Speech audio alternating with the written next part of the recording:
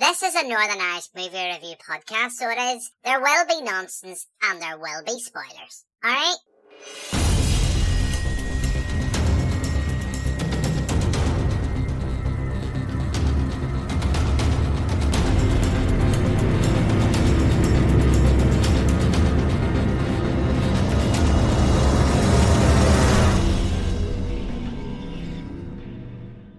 Hello, I'm your host, Jim McLean. Welcome to the latest edition of the Banterflix podcast, once again recorded here at the Odeon Belfast.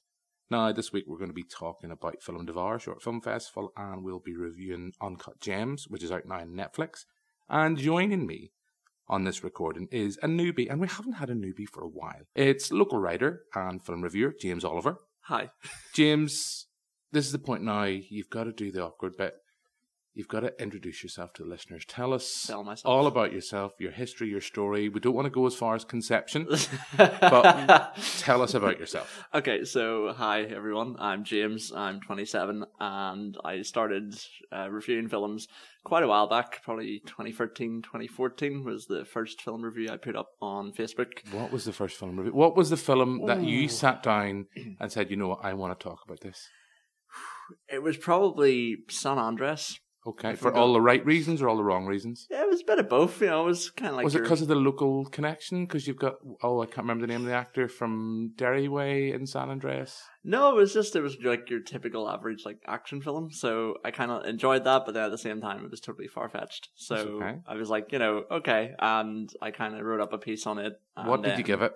Now, do you work in stars or do you just kind of work in numbers mostly? So I think I gave it like a 7 out of 10, maybe. Okay. Yeah, I think it was quite How many of those stars were for Dwayne The Rock Johnson? Yeah, probably about 6 of them. That's all right. Well, actually, no, wait. No, I'll retract that.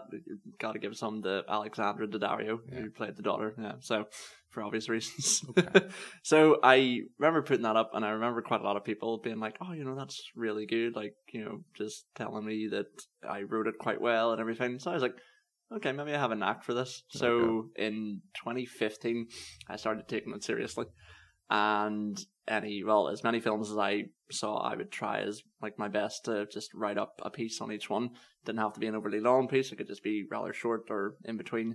And people in my work started just catching on more and more and being like, "Oh, I went and saw that film. You put up a review about. I agree with you." And I was like, "People are actually reading this." I was like, "Okay, I'm surprised by that." I do get still surprised when people either watch the TV show or tell me to listen to the podcast. Yeah, I remember it was a couple of months ago. We started a thing which we haven't come back to for a while.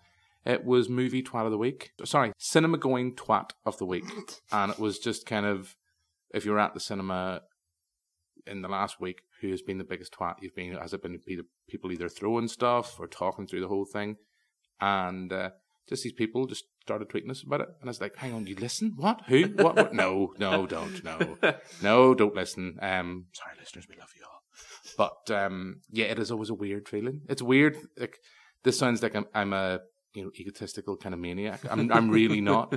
I remember once, was it last year? We were out for dinner, my wife and I, and the waiter came over and went, "Well, you're the Banterflix guy," and you're like, "Yeah." It's like a surreal feeling. Like, you watch that? He's like, "Yeah, we watch it most weeks," and then proceeded to go. And I was like, "Well, I thought my Amber was like, oh, this is a lovely moment," and he was like, I can't remember what the film was. Thought he talked a load of shite about that film. You're like, thanks, that's all right. Brought me back down. But anyway, so that was my little kind of insertion of egotistic mania. So back to you. So people started reading you. Yeah, and a lot of my friends in work just kind of said, have you ever thought about taking this seriously? And I was like, I don't think, people would be that interested. And they were like, no, you should try it. So there was one of the chefs I used to work with in work. I come from a hospitality background. So, and he said, the next Barry Norman. I was like, well, I think that's a bit too far. But he goes, you should really try videos, see if that would work. And I thought, okay. So the start of 2016, I put up my first ever video review just on Facebook. And the response I got was insane. Like, again, just all my friends. Would you have been offended if your chef friend had said you could be the next Alex Zane? No, I would have taken anything at that point. So just as long as people listen to me, that's cool. Right. So Alex Zane gets paid for what he does. Yeah, I don't mind him hosting the Oscars. And like, I mean, you're gonna lose me, James. Okay. You're gonna lose me. So the first review I ever did, video review, was for Creed, actually. Okay. So it's good film. Okay. I thought it was good. Yeah. And then it just kind of snowballed from there, and I then got in touch with. I was just kind of sending out, any like emails to like magazines or anything to see if they'd let me write a piece. And in May 2018, there was one day that Northern Woman magazine came in, basically looking for us to take an ad out in their magazine. And they were like, yeah, we have a film page and all as well. I was like, oh, do you now? Well, I was like, that's funny you should say that. Did you try to be ruthless? Did you say, we'll give you an advert if you let me write a piece? Not even that, no. I was just like, I review films, funny enough. She goes, oh, really? And I was like, yeah. And she goes, oh, well, here's like my card, get in touch with my editor. And long story short, got in touch with the editor, Katrina, and yeah, I wrote for them for a year and a half. Magazine's now, it's not published anymore. It finished. Is that because you didn't put that advert up? Yeah, a lot of people are like, funny that, James, it goes out of press whenever you start writing for them. I was like, thanks for that, guys. But there we go. So hopefully after being on this podcast, next week Bannerflix won't be out of business. Fingers crossed. I don't think that's going to be the case. Right. Just kind of before, I've got a couple of questions I'm going to ask you just so people can get to know your cine psyche. Yeah, cool. But just before we get into that, where can people find you? Where can people find your video reviews? Okay, so generally I tend to do it just for my own Facebook page. So if not, you can find me on YouTube. Is this your egotistical way of just getting loads of followers now? And loads of friends on Facebook? Not at all. Yeah. For YouTube at James Oliver Film Reviews, really simple. And for Instagram at James9247. Okay. So these are the questions that have come up. And I'm not going to lie, these might have been just kind of done on the hoof. I'm just going to ask you right now, as we record, because it's always an awkward question, tell me your favourite film right now as you're sitting in front of me. Heat. There's no thought there at all whatsoever. No. So it hasn't changed. It's not something that fluctuates. It's Heat. Heat. It is true, because it was on telly. It was on Film 4 early this week. And I came home. I was down in Dublin. And I was about 12. I was about 40 minutes into it. It's like, I'll just flip on to plus 1. And maybe was it 3 o'clock I got to bed? Yeah. And I'm not going to lie, I don't think I saw it right through to the end because it was with adverts and Film 4. Yeah, of course, yeah. But I haven't seen this in ages. And it's just immense. It's just, I just love it. Pacino, De Niro, you can't get any better than that. I did for my 250th review, I got a kind of small crowd together and we went to the Excelsior Theatre in Cumber, and we were recently there. Yeah, and that's what I put on. I was like, hey. We were recently there for Bannerflix's deputy editor, Joe McElroy. Okay. His 30th, and his lovely girlfriend, Catherine, who is very, very lovely, had been talking to me for a while about putting on his film, and I kind of said, she'd asked me, what's some of his favourite films? I said, well, I know he loves and adores Blade Runner. I know that, and mentioned a few films. I said, but I don't know how that would play to Joe's family and stuff. And she said, no, I'll go away and have a think about it. And she came back to me and was like, oh, I've got the film, because I know Joe wants to watch it. And I was like, okay, all right, okay, cool. It's like, don't take my help, don't take my advice, all right. And sat down to watch it, and it was Internal Affairs, Richard Gere film. With now you're sniggering there. I mean, you've got sleazy, sexy Richard Gere. Yes, Richard Gere being a full-on sleazebag in that film, and the actress from Three Men and a Little Baby, who I couldn't place her for ages. I was doing, because you're in the cinema, you can't get out the phone, and you're trying to go right. I'm trying to not do that. You're trying to figure it out. It's like, who is she? Who is she? I kind of turn into, what do you call it? Is it Stacey from Big Brother? Who is she? Who is she? And eventually I realised it's the mother from Three Men and a Little Baby, but in that film she has a British accent, and this she doesn't. And I was like, Joe, I didn't realise you loved Internal Affairs so much, because it is a film I loved, because it's a bit it's about police work and good police work and against bad police work and the kind of day-to-day routine of police work. Yeah. And he's like, I've never seen that film before in my life. I was like, I really like it, but I've never seen it. It's like, okay. It's like, I think Catherine got mixed up. I think it was Infernal Affairs. The film that inspired Scorsese's The Departed. Well, part 1 and part 2. And I think that's where she maybe got mixed up. It's like, oh, well, we still watch a good film. But anyway. Still good, yeah. we let you off the leash there. So your favourite film is Heat. Yep. And there's no fluctuation about that. No, not at all. Okay. Who is the actor that regardless of whether you've heard good reviews, bad reviews, middling reviews, you will go to the cinema to see that actor's film? That's a tough one, actually, Alice. Oh, you know what? I'm gonna say Tom Hardy. All right, Tom Hardy, yeah. Yeah. That's a good one, yeah. Yeah. Okay. So, And then the last one, what is a film that you just hated? Just hated every part of it and just wanted to go round and tell every person involved, from the editor, the cinematographer, the composer, director, producer, cast member, even just people who were extras. I said, what a load of shite that film was. Downsizing. All right. If you want to talk about being missold a film, if ever I was ever missold a film on the trailer, that is it. But you see, James, you've got to get into the kind of Bandiflex mantra now. You know, you've got to just accept trailers will lie. Trailers Some of them don't. Trailers. Well, some trailers tell you everything. Yeah. About the film, Which is pointless. Yeah, they'll tell you, because I mean, I've just seen Queen and Slim, and it's pretty much the trailer's all there. Yeah, the trailer's all there, and it's just a condensed version of the film. I'm not saying I really like that film. Yeah, but I think the less you've seen of the trailer, the more you're going to be. But Downsizing it's not a film I love, because I think it's recently come on to Netflix, which I know we're going to be talking about Netflix for this week's pod. Yep. But I don't despise it. I just think it's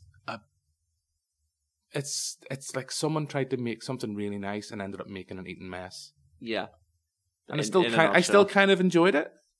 I still kind of enjoyed it, because who doesn't like a good eating mess? It doesn't look good, but it's still kind of, it's sugary, it's wrong for you, and it's there. But you kind of, I'll give you a better analogy. It's like someone tried to make an omelette and ended up making scrambled eggs. Yes, that's a better one. Perfect analogy. You're still going to watch it. You may or may not like it, but it's not the thing that you thought you were going to make. I can't say I'd watch it again, but well, we're going to give you homework. Okay, so as I said, we're going to be talking about Uncut Gems on this week's pod, and I know we're going to be coming to our little pre-recorded piece from Film Devour, which was last week. But I just thought we'd just because I caught your Facebook feed just before we came in to record. Yeah. And you were getting quite grumpy about the fact that we've just saw the trailer for Fast and Furious 9. Yes. So clearly you're not excited about this. There does not. It's like this franchise for me personally just should have stopped a long time ago. Are you saying then that this series should have stopped back by maybe 1 or 2 when it was a series or films that were about car thieves? No, I would have literally, personally again, I would have let it get to 7, which Paul Walker tragically passed away, and that's it. You had a nice ending. They both drive off different directions, knowing they can't really be together, that sort of thing. And that's it. You could just left it that perfect note. 7 films, bang. But no, they just kept going. It makes money. And then they did Hobbs and Shaw as well, and nobody asked for that. But people paid their money to go see. They did, which is the problem. But it's, it turns into a bit of like, as my analogy was, G.I. Joe films, just over the top action. So if it was called G.I. Joe, I'd have no issue, but stop calling it Fast and Furious. I'll go better than that. It's wacky races. Yes. It's wacky. Yes, like, I have to admit, like, watching the trailer last night, I was watching it on my phone. My lovely wife was trying to watch Grey's Anatomy. I'd just seen that it come on, because of course it's the Super Bowl this weekend. Yeah. And I was like, all right, okay, the trailer's live and we'll have to put it up on the website. Still haven't done that yet, but by the time this recording's out, it will be up on the website. So listeners, you can view it there. And I just kind of went, it's just silly, bombastic nonsense. Yeah. But you know what? As silly as it is, and I was not a big fan of Fast and Furious 8. I was not a big fan. I know Charlize Theron is there as kind of the character of Cypher. Something like that. I think she was, and there's a sequence with a submarine.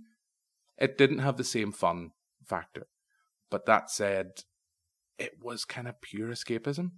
It was silly nonsense, and I think, is it Universal run that studio? I mean, they don't need an Avengers franchise. They've got it now with, with Fast and Furious. And they've retooled that franchise from being what it was, which was a series all about car thieves, into this kind of, they're Avengers-esque. They're kind of going all, it's kind of Mission Impossible stuff. But where the laws of gravity and physics don't apply. There is that sequence where the car jumps, and there's there's a magnet. There's a stealth bomber with a magnet that gets the other plane, and you're like, or that gets the other car, and you're like, okay, I'm just gonna have to. You know what? As you go in, you work in a cinema. You're gonna know this. So as you go in, it's gonna be like, can I have a ticket for Fast and Furious 9? And but here's my brain, right? I'm just gonna set that out, park that here. Let me just go. and just enjoy it and just sit and clap like a seal whenever Vin Diesel does stuff. But hey, John Cena's going to be there. John Cena's going to be... So what's not to like? You've got John Cena as... They're clearly going down this connection of the importance of family. It's always been the front and centre of the series. It has. Even in Hobbs and Shaw, they brought that whole thing with family. And John Cena's going to be there as the brother we never knew Dom had. But so cliche. In the next film, he'll probably have another brother or a cousin. It's never like a second cousin. That's the bad one. No. Because do you know why? Because nobody knows who their fucking second cousin is. Let's be honest. But you mentioned Paul Walker. Yes. And the one thing I am kind of... I don't want to say cynical about. I don't want to say... Because I haven't seen the film and I don't know how they're going to handle it.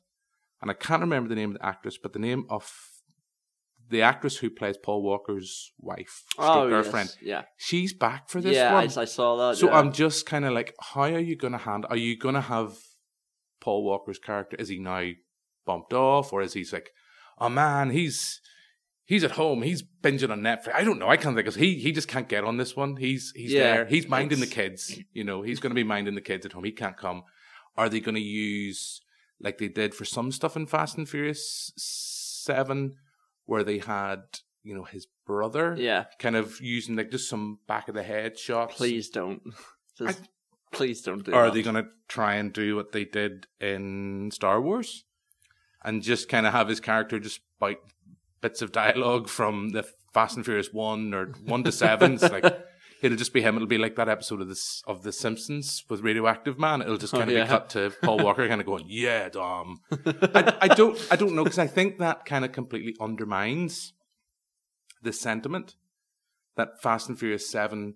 No, actually, I think it's Fast and Furious 6. It's Fast and Furious 6. It's Fast and Furious... Sorry, listeners, we stand corrected. We are the experts. It's Fast and Furious 6. Okay. I did not know that. And I am not going to lie. I watched that. I have a soft spot for the Fast and Furious franchise. And I did have a little cry. Because I thought that sequence was handled really, really well. And you did get a sense that there's all this talk of family in front of the camera and also seemed to be behind the camera. Yeah. And then once kind of studios were like, we got to get more. And they're like, Vin Diesel was like, fuck it. Yeah, all right. Yeah, okay, cool. Yeah. Okay. But Kurt Russell's there. He might be back for this. I don't know. The only thing that's getting me really pumped about it, apart from that weird gravity-defying sequence, is the fact Justin Lin's back as director, and he's kind of done the best in the series where it's been, as it's been moved away from what it was originally about, as it's become this kind of retooled kind of Mission Impossible type Action stuff. Man type. I don't know. I'm gonna be pumped about it. Okay. It's gonna be silly, but it's gonna be fun. It's gonna be a film, James. I'm gonna munch popcorn on. Okay, yeah. And clap like a seal whenever Vin Diesel stuff. But anyway, we're going to move on and we'll bring it back to something local. And last week we were down at the Film Devar Short Film Festival at the Black Box Belfast, and I got a chance to speak to Brian Mulholland, who's the founder of Film Devar, and two of the directors who won on the night, Matt McGuigan, who won for his feature Dodge, and Jim McMorrow, who won for his short The Upside. You'll hear Brian first, then Matt, then Jim. Film Devar Short Film Festival is basically a showcase evening for Northern Irish and wider areas talent. It's increasingly harder to make films, but even harder to get them seen in front of an audience. So we've been doing Devar for about 10 years now. We're on the 31st event, and the content grows, the talent grows. They're getting a lot younger, but they're showing up. And they're putting their films. Hopefully, we basically are showcasing their films on the big screen, and there's an audience for it here. And ultimately, that's what it's all about. It's about it's storytelling, and it's getting the story seen. So Devar will continue to do that as long as the content's there, and it doesn't look like stopping anytime soon. Devar has evolved over the 10 years. First of all, the first thing pops in my head is technically. I think there's a lot more toys now. Over-the-counter toys that people can make films look and sound better. But ultimately it comes down to story, and they've got to have the stories. Basically, proof tonight is that both winners had really good stories and told them well. But also I think the Devar audience has started to be more respectful of all different kinds of stories, from comedy to drama to, we had a lovely little animation tonight. And then we had people really feel things tonight, with both winners. So ultimately, that's what it's all about. It's about making your audience feel. And there's people here tonight that have made films or know people that have made films. There's also people that never have. They're just audience members. They just want to hear a good story, and hopefully they'll go and tell people, and they'll be back. That's what it's all about. 10 years ago, 11, 12, 13 years ago, when we made short films, we put them online when YouTube was in its infancy, and that was it. Maybe you had friends or family that kind of liked it, and that's it. But to get it in a room with people who don't know you, that's when you really know if your movie has worked or not.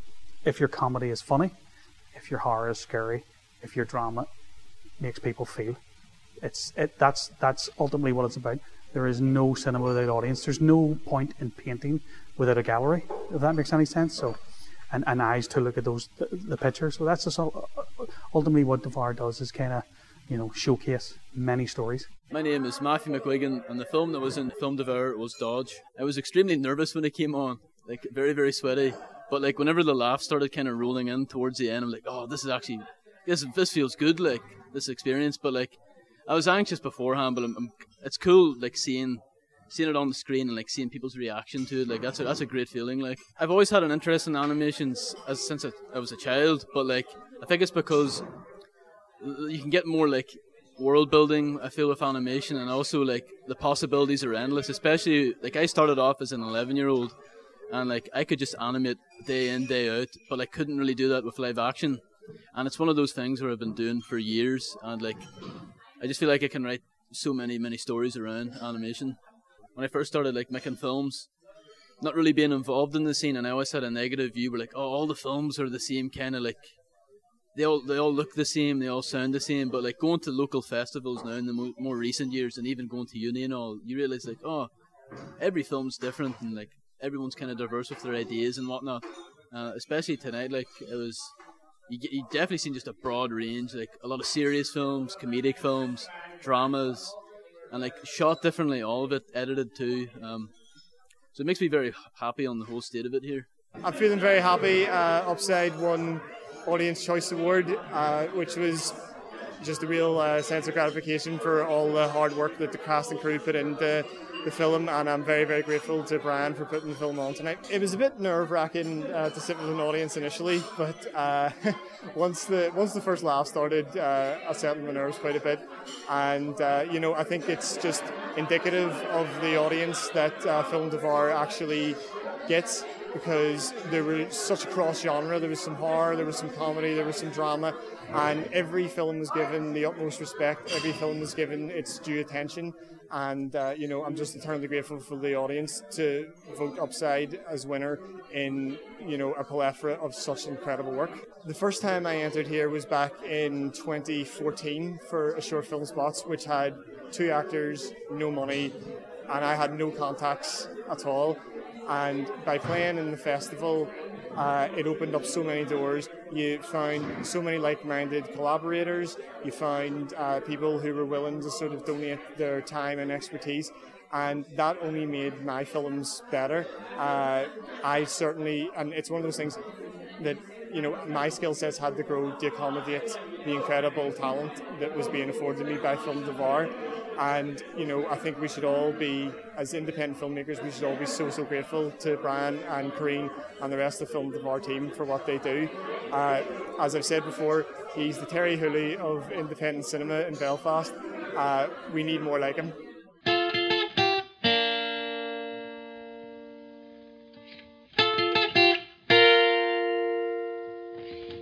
So that's our showcase of Film Devour, and that'll be back in April in a few months' time. And with that, we shall move on to this week's big review. How you doing, Holly? How's it going? Hey, Howard. Good Pesach out. All right, Larry, you're a Jew again. Welcome back. I made a crazy risk, a gamble, and it's about to pay off. So I want the Celtics to cover. I want the Celtics halftime. I want Garnett points and rebounds. What do you know? I don't know. I just know. Well, I'll tell you what I know. It's the dumbest fucking bet I ever heard of. I disagree. Okay, so that's a clip of Uncut Gems. James, do you want to very quickly, for our listeners, give a bit of setup, give us the idea of what Uncut Gems is all about? Not an easy task. That's okay, yeah. So Uncut Gems follows the story of Howard Ratner, who is a pawn shop owner in New York's financial district.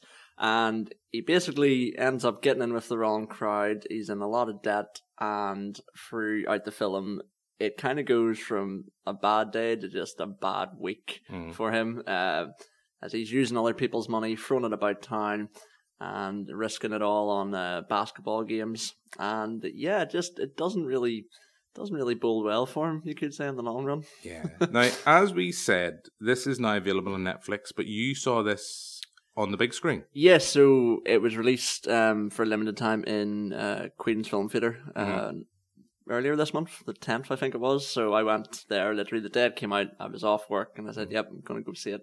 And I watched it last night as well, just to kind of refresh myself.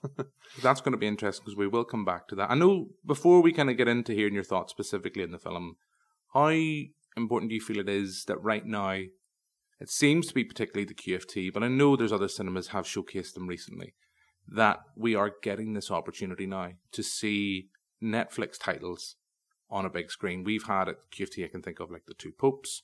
We think, of course, The Irishman, Marriage Story. I'm sure there's been a few others that have been out of late. But the fact that we're getting that opportunity to see it on a big screen, because I haven't seen Uncut Gems on the big screen, and I'll hold fire on why I think that's detriment to me for now, but just on that general point, how important do you think it is that we get that opportunity? Pardon me. I think it's fantastic. I love seeing films on a big screen. You hear a lot of people who, these days talk about, cinema's dead or it's dying because of the likes of, you can get these wonderful films that are on Netflix, stream straight to your TV, to your phone, to your iPad, whatever.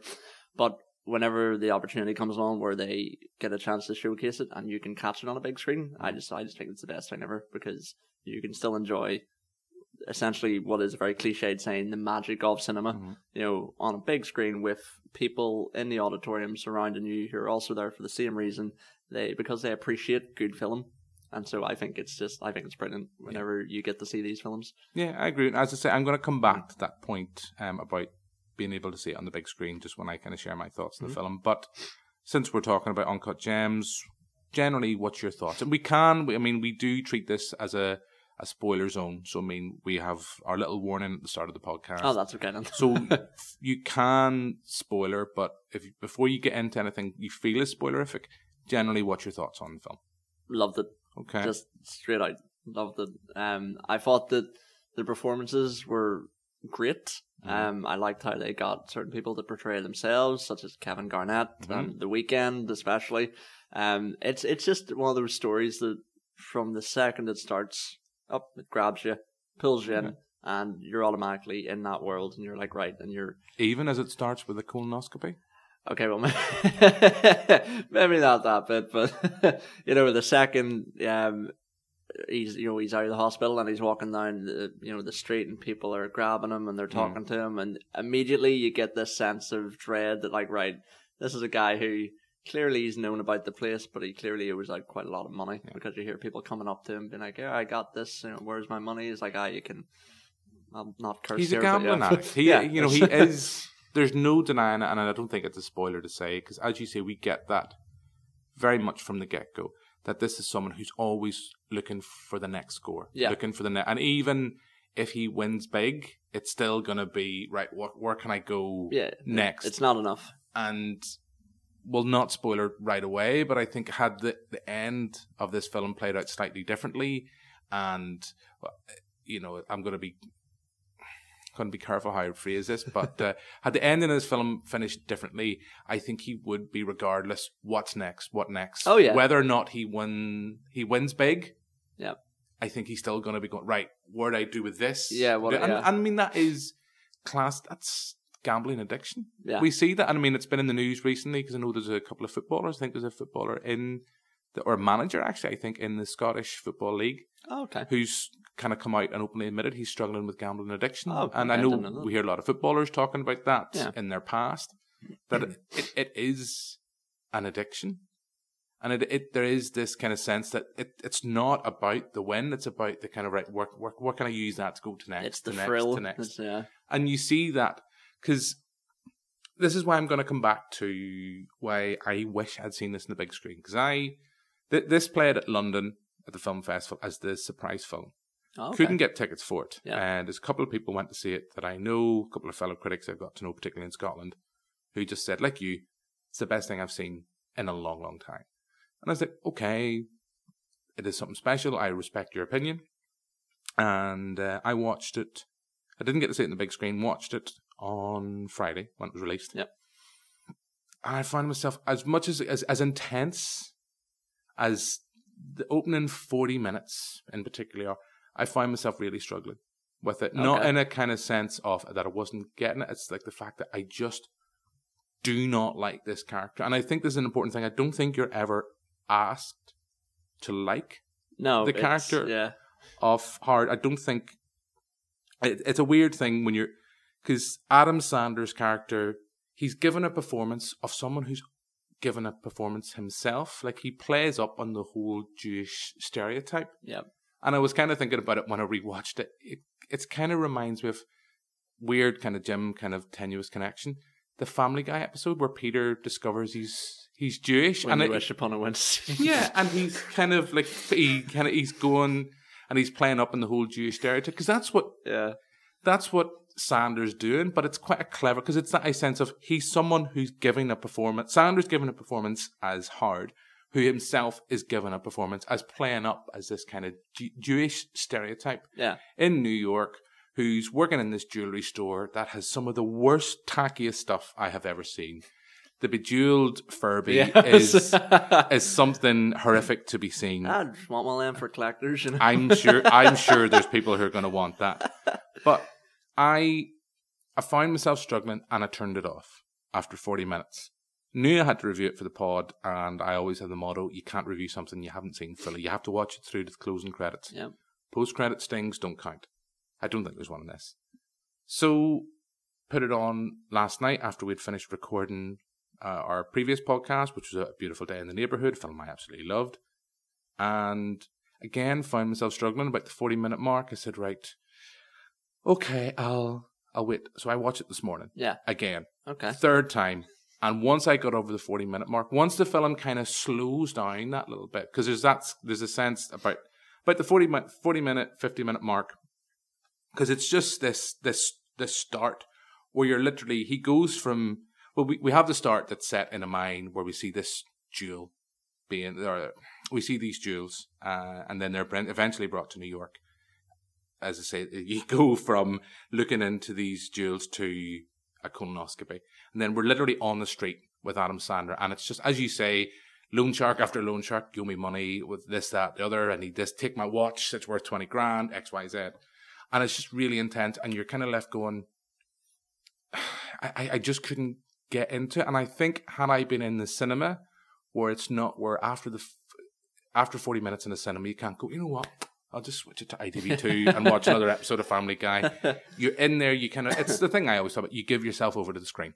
Yeah. And I know that sounds a bit OTT, but that's the only way I can describe it. And you say whether, it's kind of sense, whether you feel you've made a good choice, bad choice, you've paid to see this, you're going to fucking see it. Now, like, you're going to fucking see it to the end.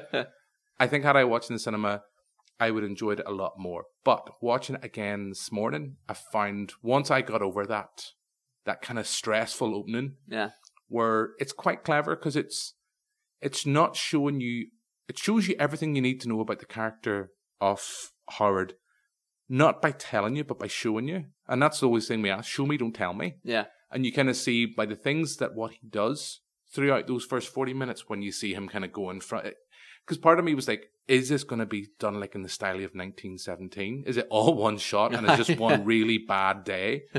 And I was like, this is just going to be it's just too intense. It's too overpowering. And one thing I will say is, though, the score, I think it's Daniel Lopatin did the score. I think the score is amazing in this film. It really does grab me. And he's the same composer, because it's the Shafton brothers who did Isn't It Good Time? Yeah.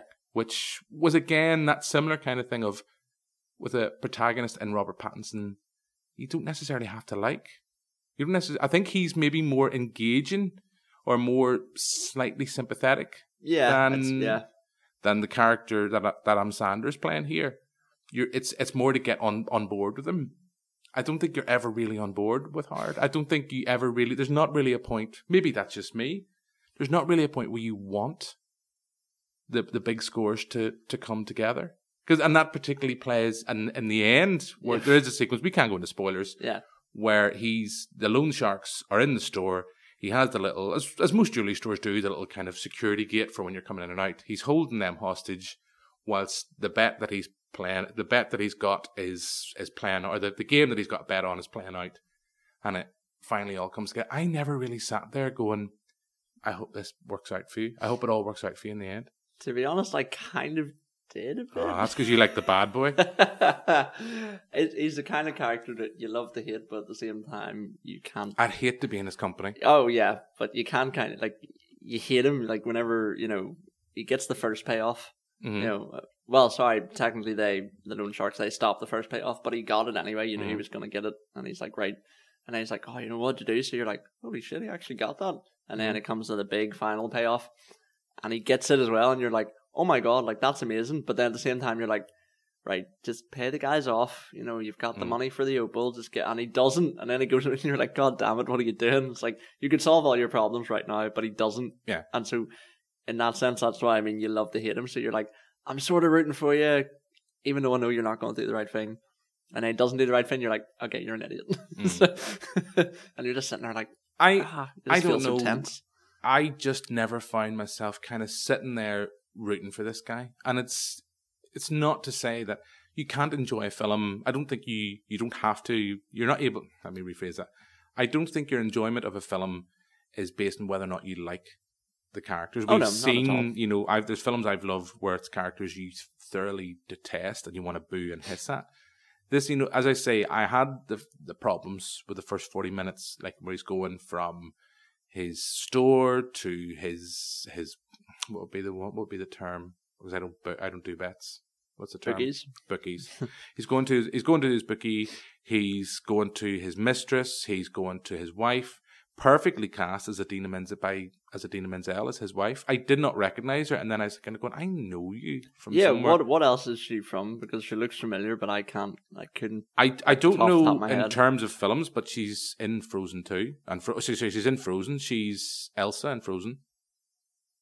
Listeners, James's mind is blown. Yeah, but she's perfectly cast as this. I don't want to say it and to sound like an offensive term, but she's, as my father would call, like a Jewish princess. But that is exactly what she, there's a sequence where, this is the kind of thing, he's betting on when they're going to get divorced, or he's kind of, we'll start divorce proceedings by Passover and this, that, and other thing. And then it's like, you know what? I kind of like this. Maybe we'll kind of carry on a bit. And she just kind of like, no, I hate you. Because there is this thing, he's toxic for everyone around him. He brings everybody down. He's slowly ruining his own family. And then we have his mistress, girlfriend. And at first, I have to admit, I was like, there's not much there. But you do get a sense near the end of the film that maybe you're going to disagree, that she genuinely actually loves this guy.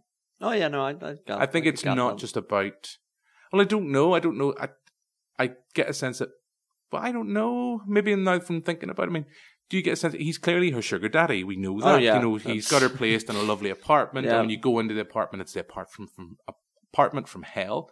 It's bling to the max. Yeah. The guy has no taste. It all seems to be about money and what things cost. We see this horrible Gucci shirt that he has lying about his office, and there's someone kind of giving off about, you wreck my shirt. It's like, here, have that Gucci shirt. It's worth 500 quid. It's all about what his life is based around, all what things cost. Yeah.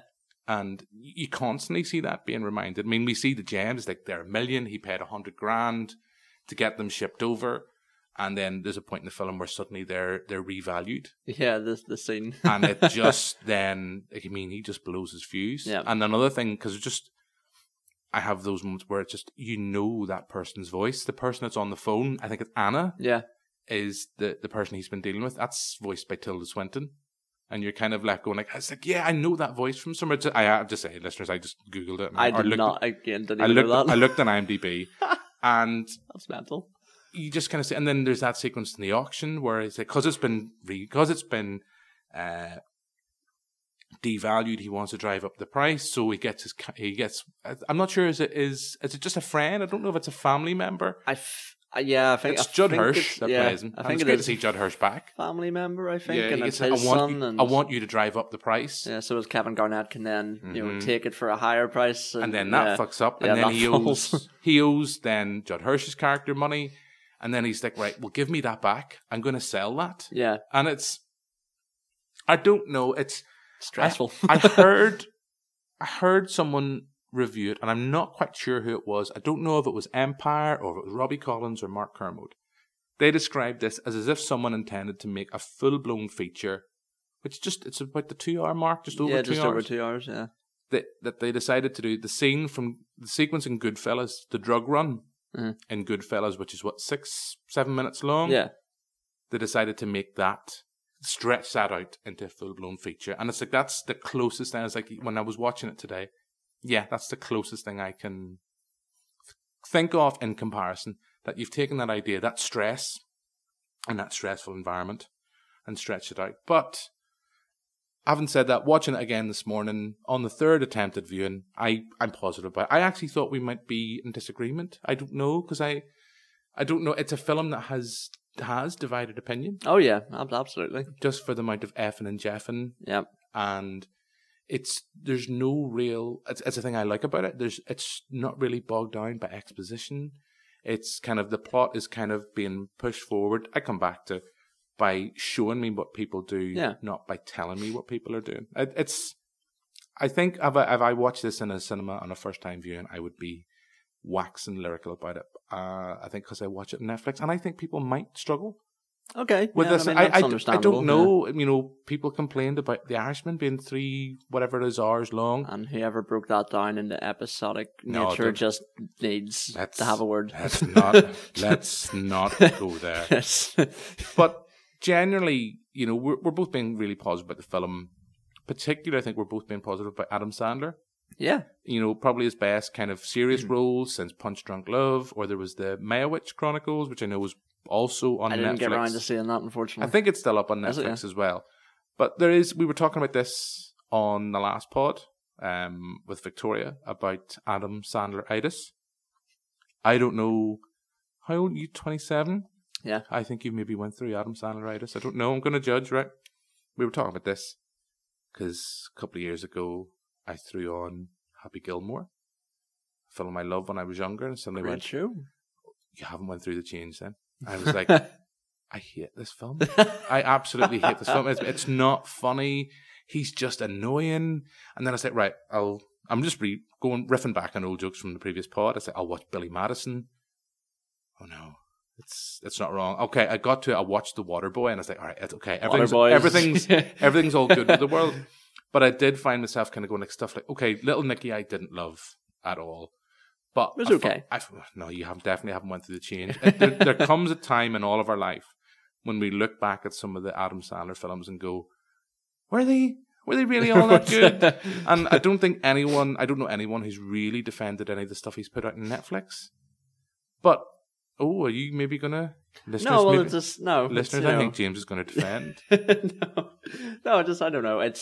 I kind of, I have a good example. So I was in the queue waiting to purchase my ticket from Cut Gems, and there were 2 women in front of me, I'd say probably in their 30s, and they just missed the start of Little Women. And, they asked the cashier, is there anything else on around this time? And the cashier says, yes, we have Uncut Gems. Oh, tell us about that.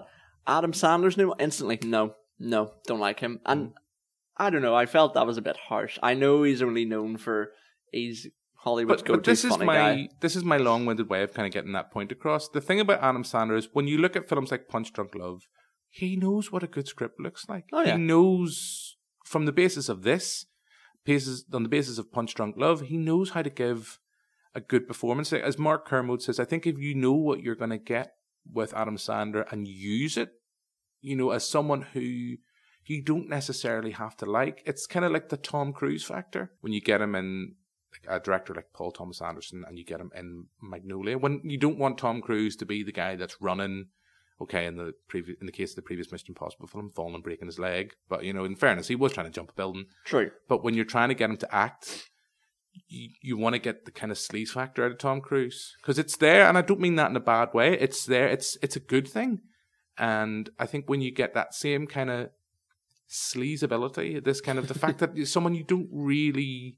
You can see yourself being around, but you don't necessarily want to like. Yeah. And I think my point is, I don't get why Adam Sandler, maybe it's just a case he's just lazy, but it's that sense of his own things that he works on and his own projects are definitely of late shite.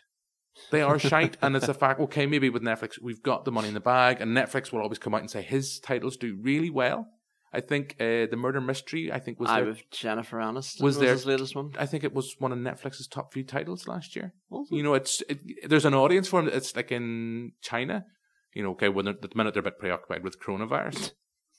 But they seem to be, if they're going to sit in, they're going to Netflix and chill and try and stay away from, they're clearly watching. Sorry, I don't mean to laugh at that. They're clearly watching a lot of Adam Sandler stuff. Possibly. And I don't know, I just don't like his own stuff. But yet when he works with other people, there's clearly signs of, and when you hear them being interviewed, he's an intelligent person who, as a performer, knows what to do and knows how to do, kind of be nuanced and brings in with input towards his character. Yeah. I know the Safdie brothers have said they've always seen Adam Sandler in this project and they've worked with him in sculpting this character. And I was there at the London Film Festival for the press conference and junket for the Maya Witch Chronicles. Mm-hmm. He spoke really well, and Dustin Hoffman talked really well about kind of how collaborating with Adam Sandler and working on his character and how they help sculpt this family dynamic. Punch Drunk Love, I'd love to say I spoke to Paul Thomas Anderson about it, but I'd love to say I spoke to Paul Thomas Anderson about it, but I haven't, unfortunately. But I mean, Punch Drunk Love is one of my favourite films. Never seen it. I would if you like this, watch Punch Drunk Love. Okay, because it's Adam Sandler being reined back in and just kind of trying and given a performance, and someone who, as I come back to that point, in my typical rambly kind of egotistical way, or in my typical rambly way, just kind of making the most out of what Adam Sandler brings to a project. And I don't know, you clearly haven't went through the change. It's going to happen to you. Maybe it's a 30 thing. Maybe it's a thing you hit, it's as I said on the past podcast, it's a bit like that episode of South Park where Stan wakes up and everything sounds like shit. And he goes to the cinema, and we have the duck, and it's like, the duck's a president. It's like, this looks like shit. This, it's going to happen. It's going to happen. I'm telling you, Adam Sandler, right? It's a thing. People aren't worried about people are talking about the coronavirus. They need to be more worried about Adam Sandleritis. This maybe is the kind of antidote for a while, or antiviral that might kind of remind you, go, oh yeah, he's good at stuff. But I don't know. I'm rambling. You clearly don't have those issues with Adam Sandler. It's not at the moment. No. It's kind of like if you look at Good Time with Robert Pattinson. Mm-hmm. Ever since Robert Pattinson came back into acting, because he was away for a while, he took a break after Twilight, which he's not a thing wrong with Twilight. No, well, personally, I've never watched him, but it just wasn't my thing. So, but after he came back from that, and he was in Good Time, and then he went on and did High Life, and then superb film. Yeah, it's fantastic. And now he's cast as Batman. And again, a lot of people were like, "Oh, this Twilight, pardon my language, fuckboy, and it's like, guys, it's like, have you seen his latest stuff?" And people were so quick to judge him on based on just Twilight. Like, no, but yeah, but we saw that with Heath Ledger when he was cast as the Joker. True, with the likes of what do you call that one he's in? Not The Last Night. Good. Oh, I know the one you're talking about. Yeah. And again, people, it's people who are like that, and it's fair enough. It's easy, it's easy enough to just jump on that bandwagon and be like, oh God, I just think cast as a big pop culture character. So it's going to be interesting with Robert Pattinson with the Batman. I've said in this podcast many a time, I can picture him as Bruce Wayne. I just can't picture him as Batman. It's a bit like the Tobey Maguire Spider-Man era. It's like he's a great Peter Parker. Yeah, is he going to be a great Spider-Man? No. I don't know. But looking at Robert Pattinson, it's an old joke. Sorry, listeners, I use it every time. I could believe Robert Pattinson's an orphan, right? Looking at him, just that wee face, it's like, you've went through hard times, son. I could believe that. But it's going to be interesting because someone who, like Kirsten Stewart as well, after kind of Twilight, moved so far from mainstream cinema. Like Kirsten Stewart went to Europe and kind of worked with a lot of kind of the kind of artsy-fartsy European filmmakers. Personal Shopper. Yeah, Personal Shopper. I'm not going to lie, I hated it. I loved it. Clouds of Sils Maria is one of my favourite films by her. It was a film that made me change my opinion on her. And you then saw her then come back from the fold. I know she's done other kind of like indie stuff in America, but we've seen her last year with Charlie's Angels. She's the best thing about it. Charlie's Angels it's a nuts and bolts film. It's just it's just not of the level of Mission Impossible, and it just doesn't really do anything with it. And I just think Elizabeth Banks had too many hands. She was producer, director, starred in it. I think she was involved with the script as well. I think there's a certain bit of sense that maybe I think she'd have been a great producer for it. And not to say she's not a good director, but maybe the action side of stuff isn't for her. And, you know, you've got like second units and stuff that are there that maybe handle that. I don't know. It just didn't do anything for me. And there she was then in this supposed franchise reboot that just tanked. Where are we going to see her? I'm not going to say Batman's going to tank, but it's just going to be interesting to see when we finally see it out. Because, you know, I like Matt Reeves as a director. The cast is great for the Batman. It's just going to be interesting to see post its release how that affects. Will we then see Robert Pattinson kind of coming in back into the blockbuster fold, into mainstream fold? We've had a blonde Bond. Could we get a ginger Bond? I can't see Robert Pattinson as Bond. No, but, you know, everyone says Henry Cavill. Possibly. Dreamboat, but no, we'll not go there. I don't know. We've kind of somehow, in true Banderflick style, we've ended up talking about Batman. Is there anything you kind of else, just to kind of bring things to a close, bringing it back to Uncut Gems, anything you really want to say about the film? I just think it's fantastic. I can't give it enough praise, if I'm being honest. It's, again, like Good Time, it just grabbed me from the moment, you know, it started, pulls you in, and you're like, okay, you're in this world, you're with these people in this scenario, in this situation. And personally, I was quite breathless in scenes. I was like, okay, that was a rush. But to me, I love that. I love whenever a film can give me like that sort of adrenaline and, you know, make me on the edge of my seat. It's very rare that films actually do that, you know, because most films these days, let's be honest, if they're not a sequel, reboot, prequel, whatever it is, you know, it's very rare that something original comes along and, you know, grabs you like that, and you're sort of I think, you know, bringing it full circle, and where we were talking there about Netflix and cinema, Netflix as an organization seemed to be prepared to take risks and let filmmakers, as Brian Mulholland, you know, bringing it all full circle, talks about so many times when you get him talking about films, filmmakers want to tell stories. And filmmakers and screenwriters, they want to tell stories. Not their stories, it can be different stories. And it seems that cinema, as a platform, like in the cinema where we are now, cinema where you work, what gets bums on seats generally out of 9 or 10 is a sequel, or, you know, something that's in a pre-existing franchise. You know, we're not going to go Martin Scorsese MCU talk here, but it's that sense that those interesting those filmmakers will go to somewhere that lets them tell their stories. Yeah. So it's kind of it's one of those double-edged swords. I am the person, when we talk about Scorsese and kind of the whole, is the MCU cinematic, I always say it's kind of Schrodinger's Scorsese. He's right and he's wrong. He's wrong to say that the MCU is not cinematic. Yeah, you tell a young black boy that Black Panther isn't cinematic, you are talking out of your arse. Yeah. But at the same time, I agree with him. I don't want my trips to cinema just to be for the next Marvel movie, the next DC movie. I want to see stuff like Uncut Gems. And I know, I hold my hand up, I had the opportunity. It was here on the big screen. I didn't take it. I did get to see The Irishman on the big screen. Yep. I did get to see The Two Popes on the big screen. I haven't seen that yet. Two Popes is great. There's a few other titles I know that were the London Film Festival that have went onto Netflix, a couple of horror titles and a couple of kind of middling. I can't remember the name of them. I apologise, listeners. And I'm glad to see them on the big screen. Yeah. But whether or not I will again get to see them, because we just don't know. And that's why I think it's amazing that QFT have struck that deal now, and they are now giving us that opportunity to see. I'm not going to say not everything from Netflix I want to see on the big screen. Yeah. But anyway, I think, you know, before I kind of ramble off another 30, 40 minutes about kind of Scorsese and the whole cinematic debate, I think we shall bring things to a close.